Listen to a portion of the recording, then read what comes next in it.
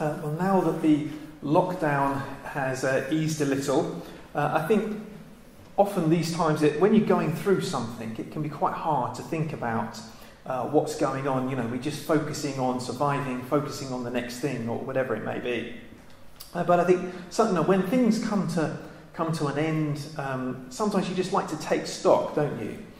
And that's what I wanted to do really in this week, is just as we're beginning to return to normal, or the new normal, as people keep saying, just to take stock of what's been happening over the last few months and thinking about where we are as a church, where we are as a nation. One of the things I think about the lockdown that's been fascinating to me is just how revealing it's been of the truth, of the state of where we are. Because I think that the lockdown has revealed things which might have remained hidden if we hadn't have had it. One of the things, for example, that I found interesting is the way that a lot of people seem to have been terrified of dying. And of course we suspected that before, didn't we? But the way that this kind of fear seems to have gripped the nation in many ways. And of course it's right to be worried about things, but not sort of terrified. There's no attitude of kind of, as Paul put it, to live is Christ and to die is gain. People have got no hope of eternal life. And so people are terrified of dying. I think, the fact that the government decided to close the churches, and in fact, sadly, the church, the bishops, Archbishop of Canterbury, were very, very happy for the churches to be closed. And, I think that says a lot about where we are as a nation as well and what we value. Do you notice, when Boris Johnson was in hospital, he was in the ICU for the coronavirus, and he was quite badly ill. But then he came out of hospital and he did his live address to the nation.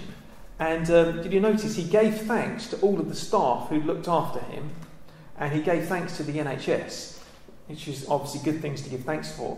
No mention of God at all. And in fact, if you have been watching any of the things that the politicians have said, all of those things, very little mention of God, if any. And the church is almost like an afterthought. Oh, well, we've got to try and keep the church happy because we have an established church, I suppose, so we'd better try and keep them happy. But really, it's an afterthought. And it's revealing, isn't it? It's revealing of where we are as a nation, what we value, what the government values, what people value. And I think that the church is actually, a lot of the things that have happened have actually, I think, showed that the government and the church are not just kind of ambivalent towards the church, but in some ways actually hostile to it. If you've been following some of the other things that have been going on, I won't go into all of that now, but it reveals the truth, doesn't it? And this is why I think Psalm 2 is a really good passage for us to come back to as we think about the lockdown, just analysing, thinking about what is happening in our country, what is happening around the world, in fact. As the psalmist, he has this exact thought. And he says, Why do the nations conspire and the peoples plot in vain? And the kings of the earth, they rise up, they band together against the Lord and against his anointed one. And it's a frustrated, it's an exhausted cry, saying, why? Why do they always do this? They get together and they band together against God and against his anointed king, his chosen king. Why do they do that? Every time. And he says, they think, let's break their chains and throw off their shackles. That's what governments think. That's what people think, that God's rule is like chains and like shackles. It prevents us from being free. That's what people think about living under God's rule. And that's why they want to throw them off, because they have this view of God as some sort of tyrannical dictator rather than a loving king. But God, his response is laughter. He says in verse 4, the one enthroned in heaven laughs and he scoffs at them. I just think that it's kind of like the image is like imagine a class of young children, very very little children deciding they want to overthrow their teacher or something like that. That's the kind of level I think at which we're dealing with. That the way that people say, "Oh, we'll throw off God's shackles," God laughs. It's ridiculous, as if that could be done. God says, "I have installed my king on Zion. I have chosen my king, and you can't do anything about that." Now, we can't say to God, "Actually, I don't want your king." Now, God says, "I've decided. I have installed my king." Jesus is on the throne. And the next verses 7 to 9, are about his chosen king. He says, "Ask me, and I will make the nations your inheritance, the ends of the earth your possession." He says there is no end to the rule of God's chosen king. There is no part of the world which is free from it. Now, the very ends of the earth are under his rule.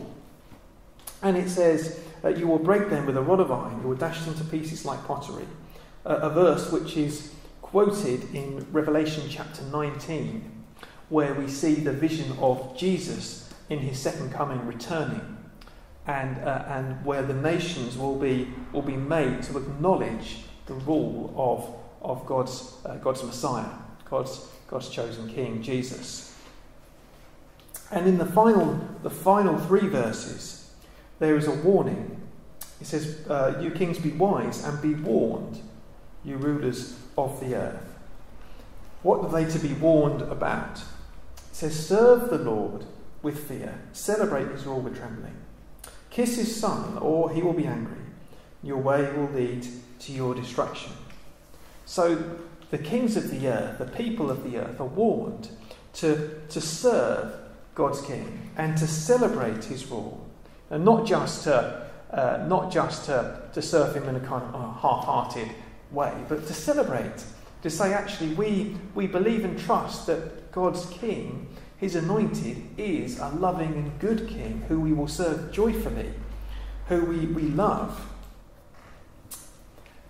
Otherwise, it says, your way will lead to your destruction.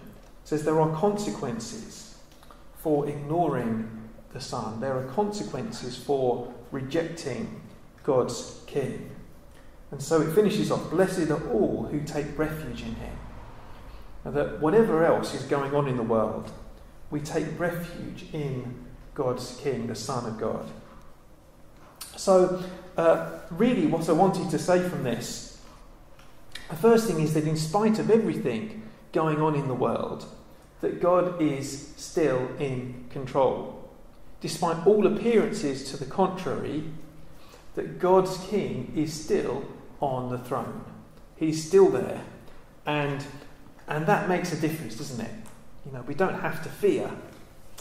And actually, in fact, thinking about fear, it means rather than fearing the coronavirus, or rather than fearing governments, or rather than fearing any of the things which cause fear in the world, and there are many, that actually ultimately our fear should be to God. And this is what Jesus said in Luke chapter 12, verses 4 and 5. This is what Jesus said: "I tell you, my friends, do not be afraid of those who kill the body and after that can do no more. But I will show you whom you should fear. Fear him who, after your body has been killed, has authority to throw you into hell. Yes, I tell you, fear him." And it's that thing of that, we fear the Lord, and ultimately our fear of him should control everything that we do, rather than our fear of things which may happen in this life. So God is still in control, and our fear of him and our love for him should be what controls what we do still. And I think the second thing I was going to say about Psalm 2 was that it is a warning, and I think it's a warning to our nation and to the world. The threat of destruction is not an idle one. And you don't have to look far through the pages of history and through the Bible to see what happens when a nation turns away from God. And I was, in fact, just in my own Bible reading, I've been reading through Chronicles, and I've got to the bit about King Asa. I've just finished that. Now, King Asa was a good king, but at the end of his life, he turned away from the Lord. He didn't consult the Lord about enemies and about his own health, and as a result of that, they were in war, God said, for the rest of his life. And this is what happens. When we turn away from God, the consequences follow. And I think this situation has been a warning for us as a nation. Who do we trust in? Who do we trust in? What are we going to do? Who are we going to fear in the end? So I think this has been a warning for us. So I think the final thing that I wanted to say is what we need to do and what we should do as people, as believers, as those who trust in the Lord, is I think we should pray and pray earnestly that God would bring about many people to him in our land. And I know that we've been talking about this for a long time, haven't we? We've been praying for a great awakening on Wednesdays, or revival, or whatever you want to put it. But I truly believe that that is the only thing at this point that is going to change things. That actually we need to pray that the Lord will bring about, by the Holy Spirit, a real turning to him, from the government through to the person who cleans the toilets or whatever it is. That across every part of society. I think this is what we need, for people to realise the danger that they are in and to turn to the Lord and return to him. But the good news is that, and I've seen this actually as I've been reading through Chronicles, that if we do turn back to the Lord, then he is gracious and he is forgiving and kind, and he will forgive and he will bring back blessing.